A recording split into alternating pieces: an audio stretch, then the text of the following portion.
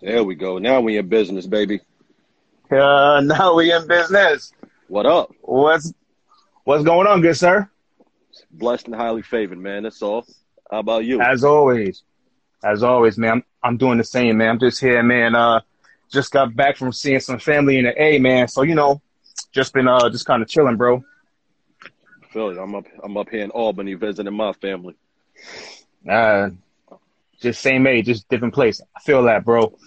Yep. So, so for the people who really don't know, hmm um, we did this one time, and it was incredible. It was about, I don't know, about a month and a half ago. I don't even know. Time has been passing. Something like that. Something like Yeah, that. yeah. And we got an amazing response, that prompted me to just, say, I gotta just get out here and give people an opportunity to share, to educate, you know, and to just strategize, you know what I'm saying, and just let off. And we Yeah, unpacked a lot of stuff last time, bro. we definitely Um, did. it was crazy, right? So, so I said, you know what, we gotta do it officially, one time, you know what I'm saying? And I want to get you back on here to have some conversation, bro. So Yeah, for yeah, the yeah. people, man, you are an actor, you are a writer, you are a very deep thinker. And I could say, man, I am proud to have known you and to have met you, bro, because our journey started in what, I think 2015, 16, 2016, something like something that. like that. I think it Yeah, was yeah, yeah. 2016 Okay. that I met you, man. And I don't think that was by accident. I don't think that was by chance because we formed an amazing brotherhood, man, that I wouldn't take back for anything. You're Absolutely. one of the most enlightened brothers that I do know. I learned from you. And so I'm definitely proud of you and what you've been doing. So if you want to actually just take the time to tell people just what you're up to, the projects that you're working on, man, and where you're featured at. Well, I mean, definitely appreciate that great introduction you just gave me. Shit, I Yeah. don't know if I could do better than that. But like you said, I'm an actor, writer, hmm producer. Um, I just had my latest film, Angry People, just came out. They I can saw find the it. link to I that in saw my it. they can find the link to that in my bio. Um, Hilarious. I just got to put it out there. But prepare to be pissed off. All right, it presses a lot of buttons. It But yeah, does, yo, but it's funny though, bro. Like it's mad funny. yeah. Yeah, yeah, yeah. Like they definitely put the writer and director. Shout out to Christopher Johnson from Free Your Mind Films. Uh-huh. That one he put a lot of work into that one. That one was a bit of like Tarantino-esque, but with a hmm lot of splashes of Samuel L. Jackson with with the language and everything like that. So but Yeah. yeah, Angry People just came out. This hmm fall I'm directing, producing, and starring in a play down in Atlanta. Um, hmm so yeah, those are the two biggest things right now. I can't, you're gonna be on, you're gonna be in that Hollywood Walk of Fame too, brother. I'm looking forward to taking that trip out to Cali and seeing your name Hey, right there, man. from your mouth to God's ears, I receive it. I can't wait. I can't wait. Maybe you could even get one of them joints that Tyler Perry got. Just one of them studios named after you too, bro. So hey, You I you can you see want that to know happening something? too, brother. That's been a dream of mine for so long. hmm You know, Born and raised in New York City, in the Bronx, the Soundview area of the Bronx. They've actually been hmm trying to build sound stages and studios there, so that this way, hmm New York wants to try to compete with Hollywood, and now try to compete with Right. Hollywood and Georgia in regards to Tyler Perry Studios. So they've been trying to do it for a Woo. while, and it's been a I dream of don't mine to know. sit here and invest in some of that property. So you know, Definitely, bro. I can definitely see that happening for you. But Tyler Perry, man, salute to him. He definitely kicked it off the right way, for yeah, sure. yeah, he definitely set the foundation down for us. He laid the bricks for us to be able to follow. So hmm super shout out to him, man. Cool. Yeah. So last time we spoke, man, we unpacked a lot. We talked about, I think everything, man, from the protest to how we're feeling, man. So let's start with just how are you feeling right now, brother? So how you feel? Um, I'm in a great place right now. I'm in a hmm great place right now.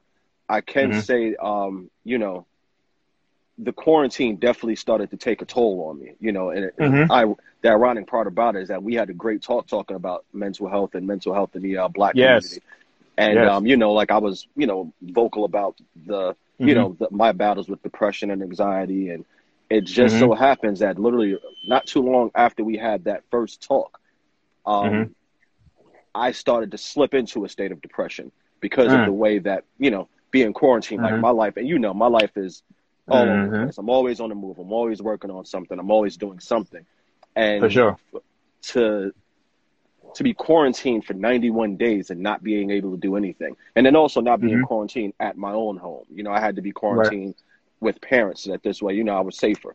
And I was quarantined for 91 days. And by the time I hit day 76 is when I started to slip into that depression. And by the time I did hit day 91, I was having, Zoom meetings with my therapist just to try to, just to try to get myself back into a great space. So, I'm about 3 weeks out since, since I fell into that place, and I'm in a great place now. Great space. Great. And let's stop right there. So I am a big component of men, on their self-help journey, on their self-help awareness. Men, men who journal, men who go to therapy, because I think there's, especially in our community, there's a stigma on self-help for men. There's it's feminine, right? Or we just don't do that. Like we're too masculine to get help, right? And so number one, I just want to salute you, sir, because you've always, told me that that you journal, and you're out here getting the help that you need to help you push through. Because so many brothers do not.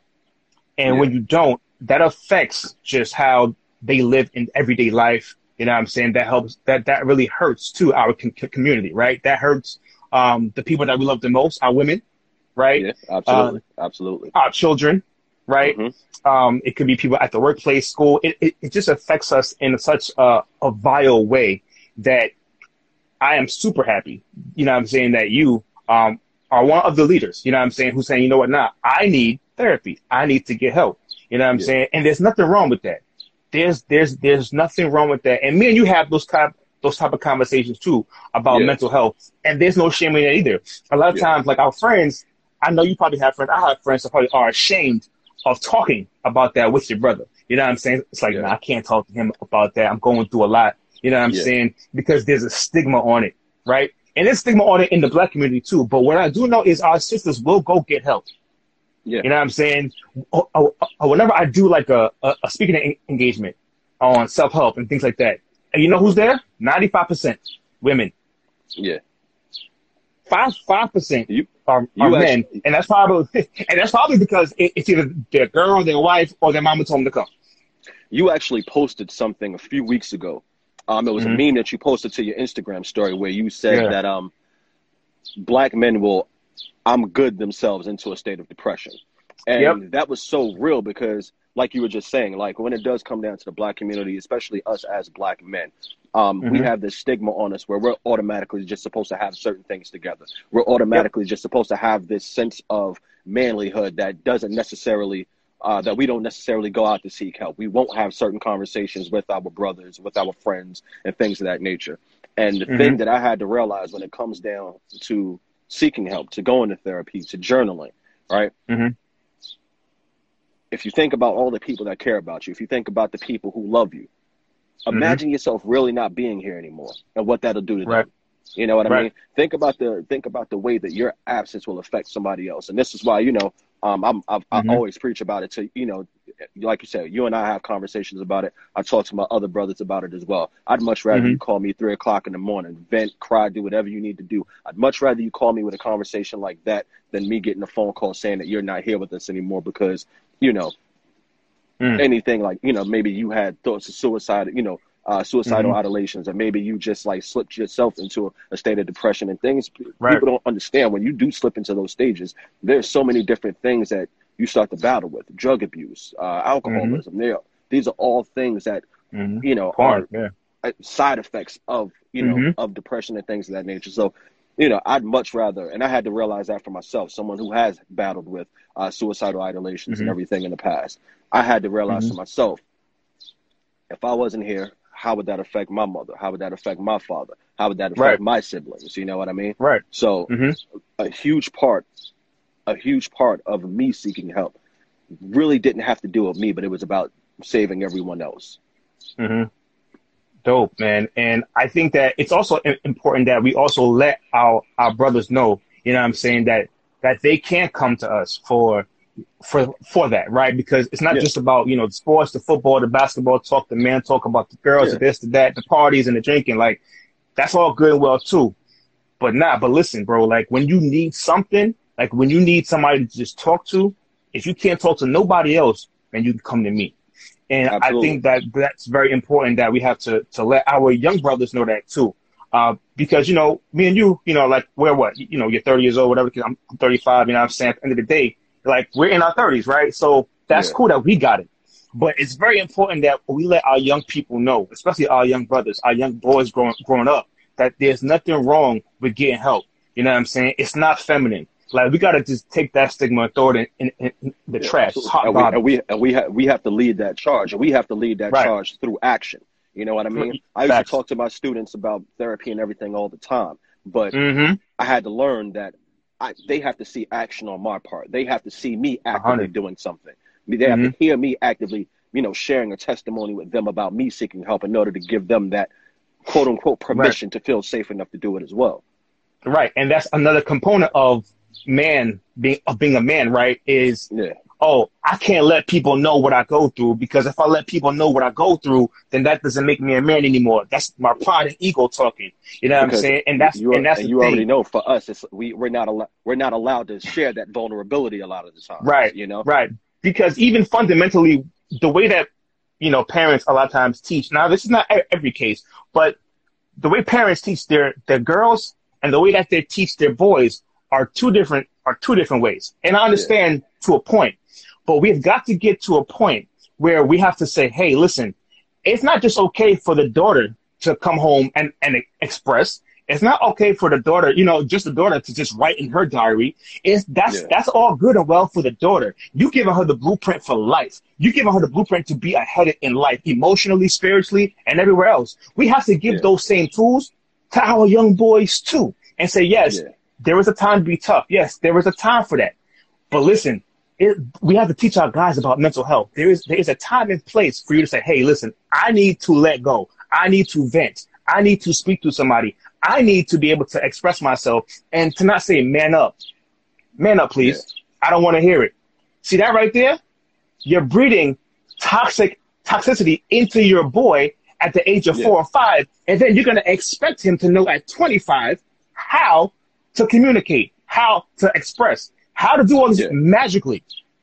But by then he has 20 years of the built up tension, anger, and you don't even know why. Well, why is he so yeah, angry? Because he was never allowed to express. But your daughter now, she's out there expressing, she's living her best life, she's getting educated, she's doing self-help, she's reading, she's writing, she's doing all these things. And it's like, listen, we've got to get to a point to where we're too afraid, quote unquote, to feminize our sons. There's a big difference yeah, between feminizing your son and saying, hey, it is okay, you know, completely okay to cry. And it's completely yeah, okay to journal. You know what I'm saying? So, yeah, so salute it to you, man, because I think you already know where I stand with this. And yeah, I've been trying to do my part in having these types of conversations, with our young people and men our age too. I think yeah. that's the thing too, because there's a lot of broken men our age too. Yeah, I mean, and absolutely. I mean, me, I'm definitely still within the learning process of a lot of this, Like Mm-hmm. last time we were on here, I was really vocal about, I have a baby brother who is 5. And I find myself falling into certain, modes with him as well, where it's like, Mm-hmm. I'm telling him, like, listen, man, come on, toughen up. I'm telling him to man up at certain sometimes as well. And I find myself slipping into doing that with him because at the end of the day, I know how cruel this world will be. I know how Yes. cruel this world can be, especially for a black man. So I'm like, Mm-hmm. man, if I can at least give you the tools that I've learned to at least Yes. get me to, if I can give you the tools that I To learned this to even point. get me to Mm-hmm. the point that I'm at now, Mm-hmm. you'll be all right. You'll be taken Mm-hmm. care of, but he is he's very expressive, he has no problem Mm-hmm. crying in certain, and for Good. me, it just always, it frightens the hell out of me sometimes because Mm-hmm. I'm like, man, you're going to be going to school. You're going to be one of the only black kids in school. And if you are this expressive, who's going to take advantage of you? Who's going to take Mm-hmm. advantage of you expressing your feelings, expressing when you're upset, expressing when you're sad, and things of that nature? You know what I mean? Who's going Mm-hmm. to take advantage of that? And Mm-hmm. I find myself telling him to man up sometimes, not in the Mm-hmm. sense of not trying to instill that stigma on him, but more so just trying to Mm-hmm. protect him from the world, you know? Right. And it's also got, and also having to teach him who, who he can express to, who he can feel safe with too. I think that's the thing, because it's not saying that you have to run to everybody and telling them your problem, telling them My this, mom, but it's my it's mom who. just jumped. My mom just jumped in the comments and talking about my baby brother. She said, and at the same time, he is sweet. Yes, he's a very Oh, sweet kid, mom. oh yes, 100%. Hi, mom. Starner said feelings are healthy and they are valid. We have to offer tools in how to express all of the emotions. And I'm looking to speaking to you on Thursday at 7 o'clock right here on IG Live. But another comment said, somebody else said, normalize caring for our Black boys and nurturing their mental stability. I mean, that's amen. You know what I'm saying? So, perfect. Oh, one more person said, at the same time, I can't, man, the comments are coming in. At this, okay. Oh, yeah. Oh, no, that was your mom. My fault. Yeah. So transitioning, into kind of, faith, right? Because you're a man of faith, right? And I am too. So Oh yeah, you see, how has let me see I bring God with me everywhere. God speaks. They better know. that. So how has faith impacted your life? I always talk about faith versus fear. Yeah. And just to chime in on one more thing. So when it comes to our boys, the one thing that I really just want to stress is that we are living in a different generation, right? Than me and you grew up. Hmm. We grew up Yeah. on the Toys R Us generation, right? They're in an Amazon generation, right? And the Yeah. one thing I always say is that we have to keep up with how we teach, our young boys, because guess what? We can teach them the Toys R Us generation, but where is Hmm. Toys R Us right now? It's out of business Yeah. because Amazon put them out of Yeah. business, right? At the end of the day, like we have to be Yeah. able to teach them differently. You know what I'm saying? We can instill certain things, but a lot of the things that were taught from back in the day don't apply to today. So we got to just kind of Yeah. just be a little bit more diverse in how we teach our young boys, man. But transitioning, man, into you know what I'm saying, faith versus fear, bro. You're a believer, as am I. I know I've called you many times, like, yo, man, I'm frustrated out here, man. And sometimes you struggle with, faith versus fear. And I appreciate being able to call brothers like you, like when I'm frustrated, just with just life and just with things that's going on in my life, right? Yeah. And being taught certain things as you were growing up about faith, and having faith, and then sometimes you get disappointed in life. You go through depression, like you said, man. But the one thing I do know about you is you're a big man of faith. Hmm. So how has faith played a big role in your life, man? I'd say my faith has played the biggest role. Faith has literally Hmm. saved my life. You know what I mean? Hmm. I think Yeah. back to, so I got baptized July 5th, 2015. And I think Right. about my life before then, Hmm. literally, I'll say a few months before I got baptized, almost had I almost took myself out. Hmm. I went on a, on a real binge, and literally I remember going to sleep. Um, Hmm. and I guess this is just a quick testimony, not to try to take up too much time, but Go I ahead, remember brother. being asleep. I remember feeling my body just like weakening, and I remember Hmm. I remember opening my eyes and I saw the Grim Reaper sitting at the foot of my bed. And Hmm. he was sitting there casually waiting on me, pretty much looking at his watch like, all right, come on, man, I got stuff to do. Hurry up, hurry up. And I Mm. remember throwing the covers back over my head and just praying and just asking God, like, listen, if you deliver me from this moment right here, I'll never do this again. I'll never be this foolish and this selfish and this reckless Hmm. with my life again. And Hmm. literally, I woke up to myself getting my stomach pumped in the hospital Mm. because a roommate of mine came in my room to ask me if I was hungry and saw me choking on my own vomit. Mm. Wow. My faith in God has literally saved my life. It has saved my life. I've watched it, you know, I've watched God use me in order to impact others. You know what I mean? Like even the Right. fact that I can share this testimony with, you know, with you and your viewers now, the fact that I can share that testimony is literally that's a testament to God's grace and favor and mercy on my life right there. Powerful, bro. Powerful. And I'll say now the opposite for me, fear. You know, man, fear is a sharing that hell of a testimony thing. got my hand shaking and everything right now. Whew. Man, I mean, but that's powerful. And I think that if more people, you know what I'm saying, can share more stories like these, like this, it can save lives, save souls. You know what I'm saying? And you are, you know what I'm saying? And you're a testimony. You're a walking, living testimony. You know what I'm saying? And faith played a big role for me in my life too. And it's really about it's about being happy that you have a praying mother, you know. And for me, when I was younger, I was sick. I was very, very sick, and you know, I had to go to the hospital.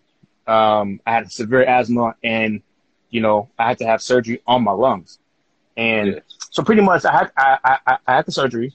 And I came back for a checkup, and the doctors looked, you know, and they were like, "Wow, like you're here." And my mom was like, "Well, what do you mean?" And doctor was like, "Well, truthfully, we never thought we'd see him again after the surgery. We thought we'd send him home, and he died." You know, but my mother was praying for me from before I was, you know, since I was in the womb. You know what I mean? That's just who she was. Like her faith is something I have, I've never seen before, you know, from somebody. Like she's a praying woman through and through. She's a praying woman, man. Like, you know, so when they say I wasn't supposed to be here, they for real, like Terrence was supposed to be here, you know, and, you know, shifting that, how fear plays a role in your life as you get older, you know, because they always say to have childlike faith, you know what I'm saying? And that's true. Cause when I was like 10 years old, like nothing could stop me. I had faith for everything. You know, and I thought I could do anything, you know what I'm saying? But as I got older and the trials got harder, you know what I'm saying? Like fear, you know, crept in a lot, man. And I know I wouldn't be able to do this here with you if I didn't overcome that and get a little bit more faith, you know what I'm saying? Because, you know, I think I told you, you know, I had a speech impediment since I was about 4 years old. Yeah. And, you know, I'm 36 now. You know what I'm saying? Well, I'm turning 36. Let me not date myself yet. I had a speech impediment, and it was atrocious, man. In kindergarten, all the way through high school, college, and man, it frightened me. It gave me anxiety from elementary, junior, high, college, stuttering all the time, stuff like that. You know, kids are crazy. Kids are cruel, and truthfully, I was just like, yo, like when I hit 26, 27, it was bothering me so much because I felt like it was blocking a lot of my blessings, you know? And I said to myself, like, what does Terrence want to do with his life? At some point in time, like I have to look and say, all right, so Terrence, if you had to choose a career, what do you want to do? And I said, you know, and thought about it. And I love helping people. I love talking to people, you know, but at the same time, I had a really big anxiety from speaking in front of people. So, so what I did, man, I said, yo, if that's really what I want to do, I have to find some way to overcome this, man. And I prayed on it. And I changed how I talk, my pitch, how fast, you know what I'm saying? And it took my stutter from like a 10 down to about a 3. Yeah. And I totally changed the way I spoke and how I speak, you know what I'm saying? And you'll still hear it, and which is perfectly okay with me. But once I conquered that and I started praying on it and I really started to just move different things and learn, and it was a grind to really try to retrain yourself on how to talk. Because by that time I've been talking the same way since I was 26. And if anybody out there who has a speech impediment, then you know how that really affects your life in a really negative way. I don't mean to interrupt you, brother, but God just put something on me to express to you, because, and man, he has so many great plans for you. you dive into your word, you start, you really study your Bible, you understand one of the people one of the most influential people in history, Moses, part of the Red Sea. Yeah. When God appeared to him in that burning bush, remember Moses was insecure, and he was insecure about his speech impediment. Yeah. You know what I mean? One of the most influential men to ever walk the face of this earth had a speech impediment, and look what he went on to do. Brother, God has a big plans for you, speech impediment and all. Oh yeah, man. Listen, man, from your lips to God's ears, bro. But the work had to be done. You know what I'm saying? Yeah. So like for me to recognize that I needed change, and I had to reprogram everything about how I spoke, man. So fast forward, to after that's really done, and I'm praying on it. I'm getting calls from different universities, nonprofits to come speak, and I'm like, and then people are saying to me, "Yo, you speak really well." And I said to myself, I never thought I ever in my existence, I never thought I would ever hear those words. You might say Terrence is a good, he's good at this or he's good at that. He helps me. But I would never thought in a million years that somebody would ever tell me, Terrence, you speak well. And I was just, and that changed my life, man. And it's just even the fear of just creating videos. You know what I'm saying? The fear of, like, when I first started doing this, the first video I ever did, you know what I did? I put out a motivational video on Instagram. This is a few years ago. And I put on shades because I was ashamed. I was fearful. I was ashamed of how that would come off to people. You know what I'm saying? And I put on shades and I was like, all right, man, this is going to hide me. I wanted to hide myself. And so I put it out. I took all the courage to put this out because I really didn't want to do it. I put it out, and then what happened? Somebody commented, I don't even know who it was. Somebody commented and said, yo, look at this guy, man. He's trying to be P. Diddy. He's trying to say something. He's, he got his big glasses on. He's trying to, and I'm like, you see, like that right there, I say, yo, see, he don't even know. And it ain't even about me trying to be cool. It's about me trying to hide, you know what I'm saying, my insecurities. You know what I'm saying? You want to know something? For me, I think the biggest challenge that I had with faith growing up was the fact that the church that I was a part of and everything like that, they made me feel like I needed to be perfect in order to be used by God, right? It wasn't until I got older, until I started studying the word for myself, where like for instance, when it comes to insecurities, when it comes to things that, make us anxious, like I said, Moses, speech impediment, Noah was a drunk, you know what I mean? And God used every last one of them. One of Jesus's best friends was a prostitute. You know what I mean? Like I had to learn for myself, I had to learn about Christ for myself to fully understand that despite whatever I was struggling with, being challenged with, whatever, I could still be used by him. I had to learn for myself, like, I don't need to be perfect. And no, God knows I'm not perfect. And despite what anybody tries to make it seem like, if Jesus was on earth right now, he'd be in a trap. Jesus goes to the trap to save souls. You know what I mean? So I had to learn those. And I had to learn about Christ for myself in order to boost my faith, in order to boost, the things that make me, I still do battle with depression. I still do battle with anxiety. And the times where I find myself battling the most with those two things are the times where I feel furthest from Christ. Those are the times where I know I'm not praying enough. I know I'm not reading my word enough. I know I'm not studying enough. You know what I mean? Those are the times I find myself struggling with those things the most, when I'm not close, when I'm not as close to Christ as I should be. And that's amazing. You know what I'm saying? Because for me, I had a little bit of a different journey with it, was because I grew up with it.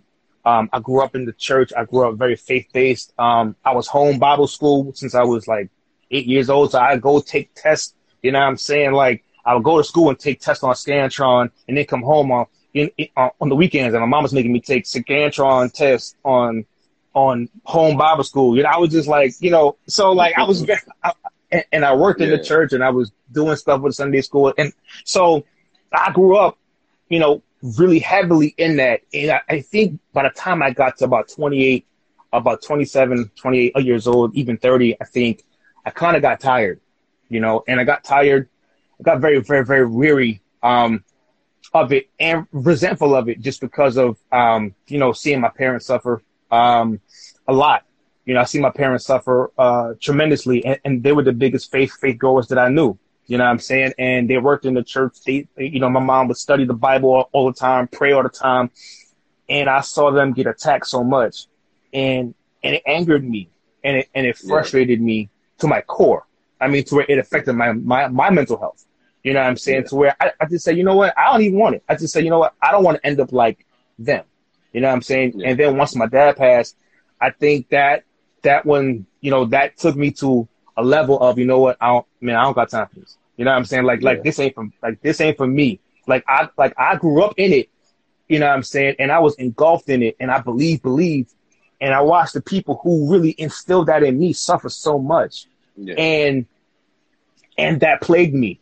Like when I tell you, like to like for my mental health, bro, like that's what really got me, and that's what slipped me into my doubts of depression and my anxiety and my emotional health, to be honest. And I had to get pulled back in, by good people, like yourself, good people like my friend Isha, who would always pray for me. And even talking to my mom, she would always, still, even in her anguish, like she would still be staunched in her prayer, and how she stood strong, and so, that helped me kind of get back. That helped me, get myself back to a place where I could pray again, because there was a time don't ask me to pray.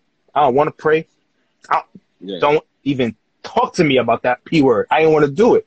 And and honestly, truthfully, it hit a point for me that I was afraid to do it. I was like, yo, look at where it got my mom. Look at where it got my dad. I don't want to be like that. You know what I'm saying? But but that was my mental health. Like that was my more so my mental health speaking, man. But, it's got me back here, man, to where I've been like, you know what? Look at where I'm at right now. I'm here with you talking on this live. You know what I'm saying? And I've been making a difference these last few years in people's lives, living how I want to live, and making an impact how I want to make an impact. It's only by the grace of God, man. And so, it's just a lot of that. It took me a while to overcome that, and I still struggle with that sometimes. Don't get me wrong, but I'm not in the same place where I was. I'll probably say 4 to 5 years ago. Yeah. Wow, that's big. I mean, and I can definitely relate to what you're saying because, I grew up in the church and everything as well. And I want to say I remember it was about I was like either 15 or 16. And I started to have resentment toward God as well for my own reasons. I remember telling my mother, I don't want to go to church anymore. I don't want to do this. Mm-hmm. I don't want to do that. And, she supported and she said, listen, I don't want you to be the reason. I don't want to be the reason to why you pull further away from Christ. Find him for yourself. When you're ready, he's there.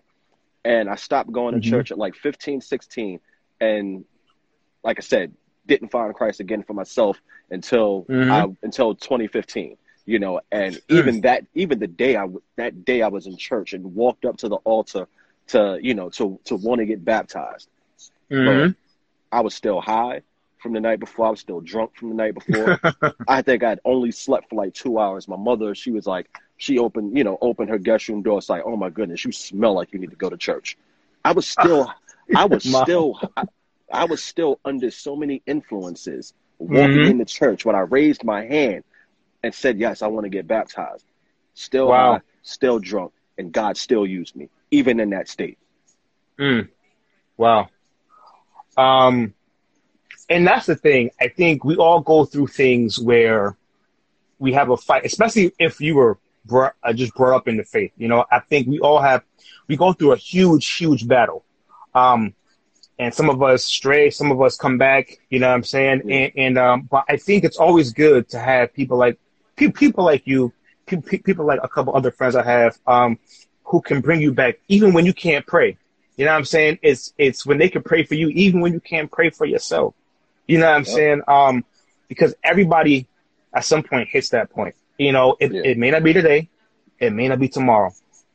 But you're going to go through things in life that's a little bit, or just quite frankly, you just can't bear by yourself. Yeah, you know what I'm saying? But that's the importance of fellowship and brotherhood as well. You know what I mean? Mm-hmm. That's why God provides you with so many different people that you can turn to, because he knows for a fact that we're not going to be able to do everything on our own. He knows for a fact that we're not going to be able to sit here and lift ourselves up. Like you said, there are times where I still feel like I can't pray. And I may just have to get on the phone with one of my bros like, listen, man, can you pray for me? I don't have the strength to do it right now. I don't have the will to do it right now. But that's why God provides us with, the sort of, even the sort of relationship that you and I have. You know what I mean? That's why he provides his people, in your life, so that this way, even if you're not strong enough, you can do it. I mean, for us, we were fortunate enough to be brought up in the church. And I know for a fact we come from praying black women, so we can't lose. You feel me?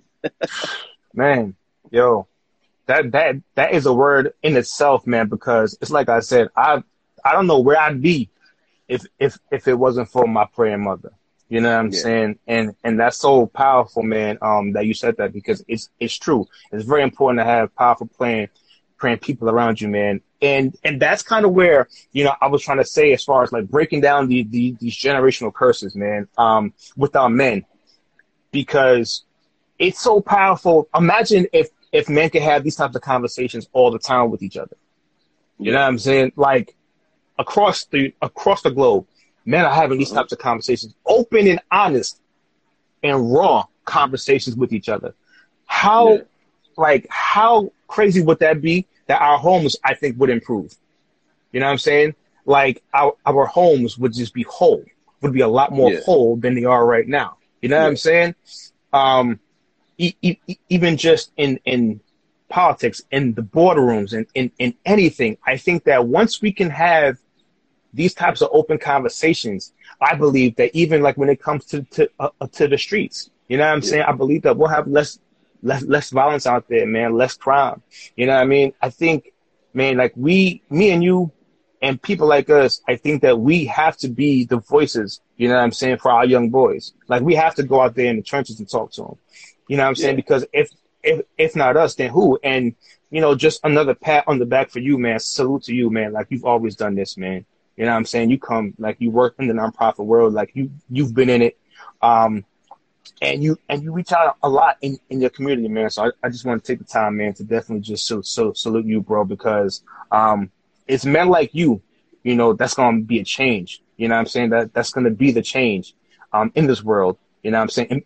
And put words to actions, man. So I definitely just want to salute you to that, man, for sure. Amen. I definitely appreciate that. I mean, just piggybacking off of what you said in regards to us leading the charge in order to get, to break these generational curses, to have more young black men speak up about mental health, speak up about anything that they may be going through.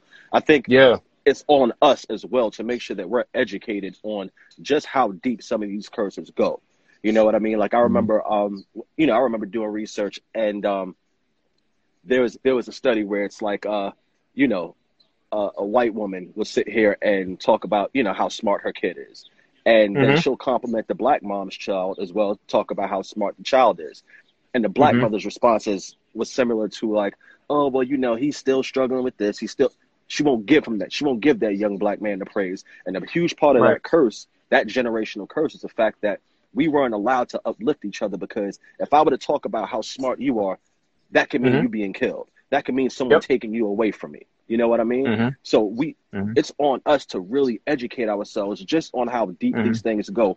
It's on us to make sure that we start healing ourselves first, because broken people can't fix broken people. You know what I mean? So 100%. we have to educate ourselves. We have to, do the homework, do the studying, heal ourselves first, and then step into our communities and do it. Absolutely. And, you can't see it right now, but on the back of my shirt, it says communication, vulnerability, and expression is power. And for me, that's the three pillars. Like for me, it's communication, expression, and vulnerability. And some people think that vulnerability is this bad word. You know what I'm saying? It's just like, oh, vulnerable. Oh, he's vulnerable. Oh, he's acting like a girl. And again, it always goes back to that. But what people have to understand is vulnerability is power. Like vulnerability is power, because if you allow yourself to be vulnerable, you'll do one thing, and it begins with you, and you'll forgive yourself first. Like for everything for anything that you feel that guilt of, shame of, things like that on yourself, you forgive yourself first. And a lot of times you won't even have to worry about somebody else. forgiving you. You know what And I'm the crazy saying? Like, thing about it, or the waiting crazy for some thing, type of validation.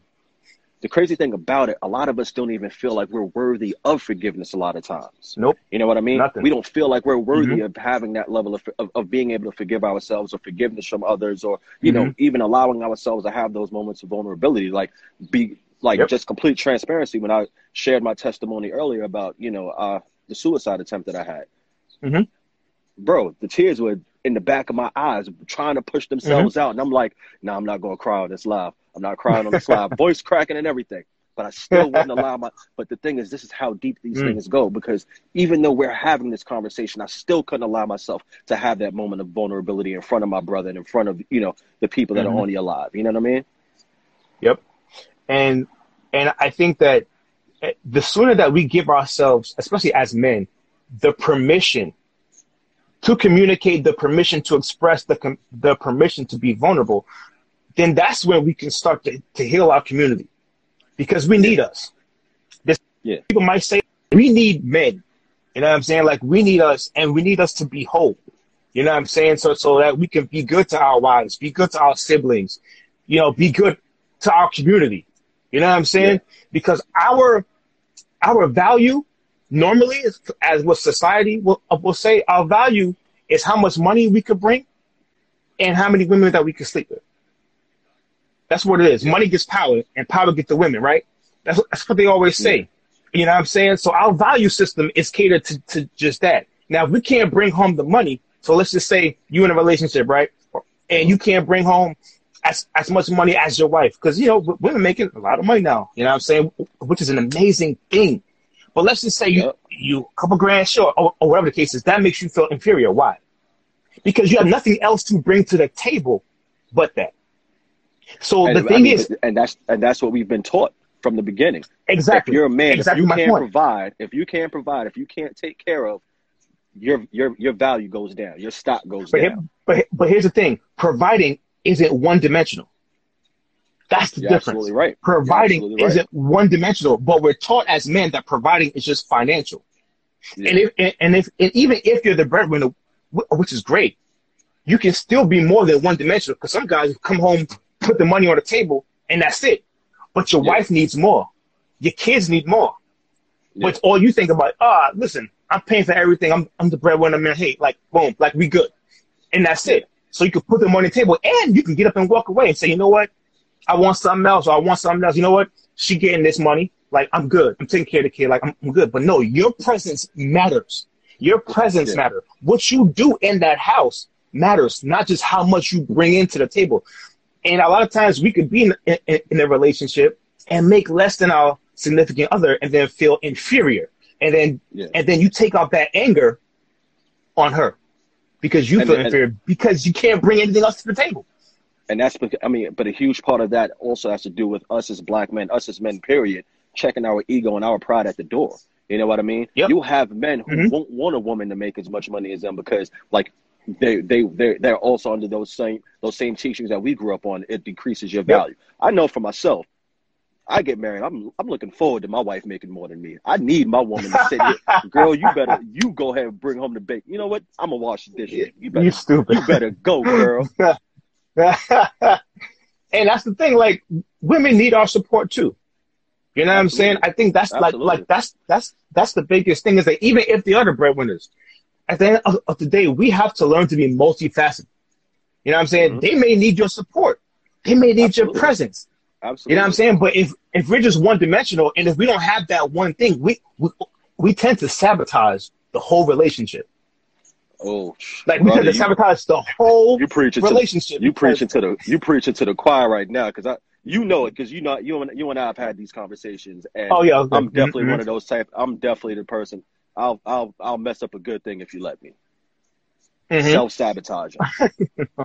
Self-sabotage is a real thing, and it comes from our insecurities. You know what I'm saying? It comes from what we believe comes from our value. You know what I'm saying? But maybe your wife doesn't need you to finance her. Maybe she needs something else. Yep. But you're telling her what she needs, but she's telling you, no, I need X, Y, Z. I don't need this right now. I need X, Y, and Z. And you're like, no, but you need the money. And she's like, I got it. I need the rest. Your kids need this. And you're like, no, but the money. And that's the thing. It's like we have to get to a point where it's like we need more in our tool belt. Yeah. We need more in our arsenal than just a one-track mind. You know what I'm saying? So it's like, how do we get there? What do we do? You know what I'm saying? That goes back to us. That goes back to men like you and I. Of course. Having more of these conversations, leading more of this charge. You know what I mean? Like the last time we were on, I brought up Hill Harper's book, The Conversation. Just talking about how important these conversations are, having these open discussions are. You know what I mean? It all it ties back to us leading the charge and making it happen. 200%, bro. And just letting our young men know that their value is more than money and how many women that they can sleep with. You know what I'm saying? Like, absolutely. There's more to us than just that. We could be leaders. You know what I'm saying? You know, there's so many just different things that we could be if we allow ourselves to be that, man. Just transitioning from that to HBCUs, excuse me. I'm like tongue tied here. Sorry. So good. You went, HBCUs. You went to one. Went to the best one in the nation. Hold up. See now that right there. See God telling you. You see, you may not have gone to the best one. See, good old Hampton University, baby. I hear that, bro. And you know, looking back on it, I think that was one of my. I think as I got older, my regrets of not going to a HBCU. But nevertheless, I have a lot of friends that have gone to some historically Black universities, and just all of the things that you don't get taught down through the years in elementary and high school, and in regular college, you get to experience, you know, at a HBCU. Yeah. And so what are some of the benefits, you know, that you experience from going to HBCU? The first thing that comes to mind is, number one, learning more about our culture, learning more about myself as a Black man, learning more about Black women in general. You know, you know, growing up, I know, you know, most of the time I dated Hispanic women because that's what I grew up around, right? And myself and my mom, we were one of the only Black families in our neighborhood. And I remember when I went to Hampton, and I was looking around like, damn, hold on, what the hell are these women? God made Black women like this. I was out there like, me going to Hampton as a Black man showed me the value of the Black woman and showed me that, the day you get married, it needs to be to a Black woman. You need to, you know, you need to pour back into the Black community and build a Black family so that others can see and learn so others can see and learn what you just did. The second thing was just social status. I had no idea that Black people were even allowed to have the sort of money that my friends in college had. Like, one of my friends, I remember, we went to his aunt's house just so we could do some laundry for free. And his aunt was throwing shots like, oh, why didn't you call your dad? He's the family millionaire. And I'm like, hold up, your dad's a millionaire? We like, I was like, hold up, Master said we could have that much money. You know what I mean? Because growing up in the hood, you start to think that that's all we're able to have, and that's all we were allowed to have. Yes. It wasn't until going to a HBCU where I was able, Black people, as smart as they were, dressed the way that they dress, come from the sort of money that they come from. They sitting here driving mommy and daddy's Benz, and I'm sitting here like, man, I only see this on TV for white folks. I didn't know that we were allowed to have this. Going to an HBCU literally opened up my entire world. Man, that's dope. See, I didn't even get that. I didn't get that education until my brother really moved to Atlanta. So when my brother moved to Atlanta 10 years ago or 11 years ago, I started flying out there, and I was like, what? I was like, what's going on out here? Like, it's Black everything out there. It was Wakanda before Wakanda was even ever a thought. Like, it was, for real. I was sitting here like, and like you said, like the women, I was just like, whoa, wait a second, time out. People having their own businesses, so many Black-owned businesses, right? Like, it was amazing to see. And then also, and then also just speaking to a lot of my friends about the education that they received on Black History there. You know, it's so different from somebody who hasn't gone or who didn't go, that has to kind of do the work on their own and do the research and this and that. But the curriculum that is at the historically Black colleges, man, is super amazing, bro. And it's enlightening too.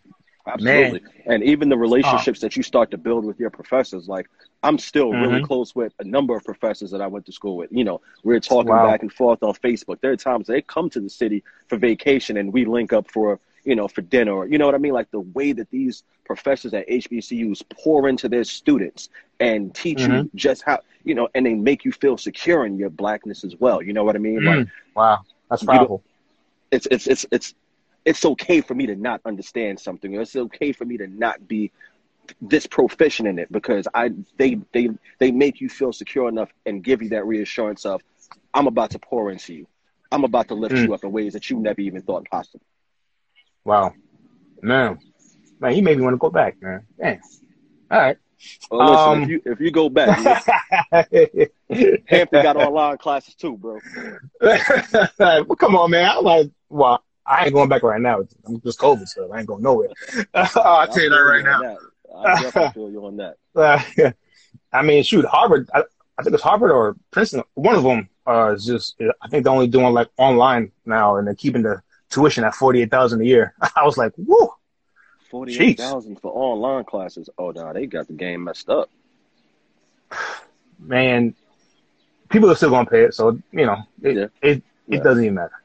Yeah. So when it comes to mental health, what kind of advice, if there was a young brother or a younger you, or I'll say a younger brother in this generation, right now, what type of advice would you give him on mental and emotional health? Because those two are two different things.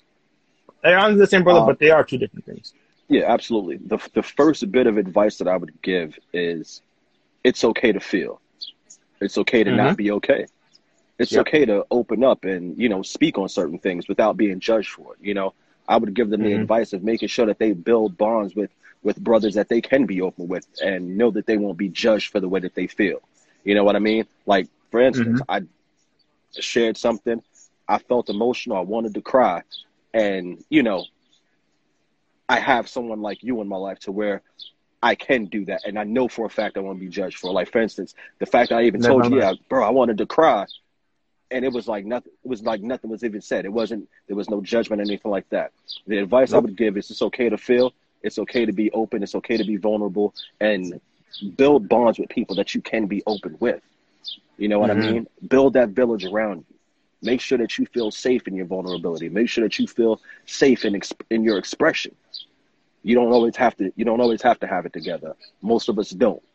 But once you build your village up, we're gonna make sure that you're as good as possible. Powerful.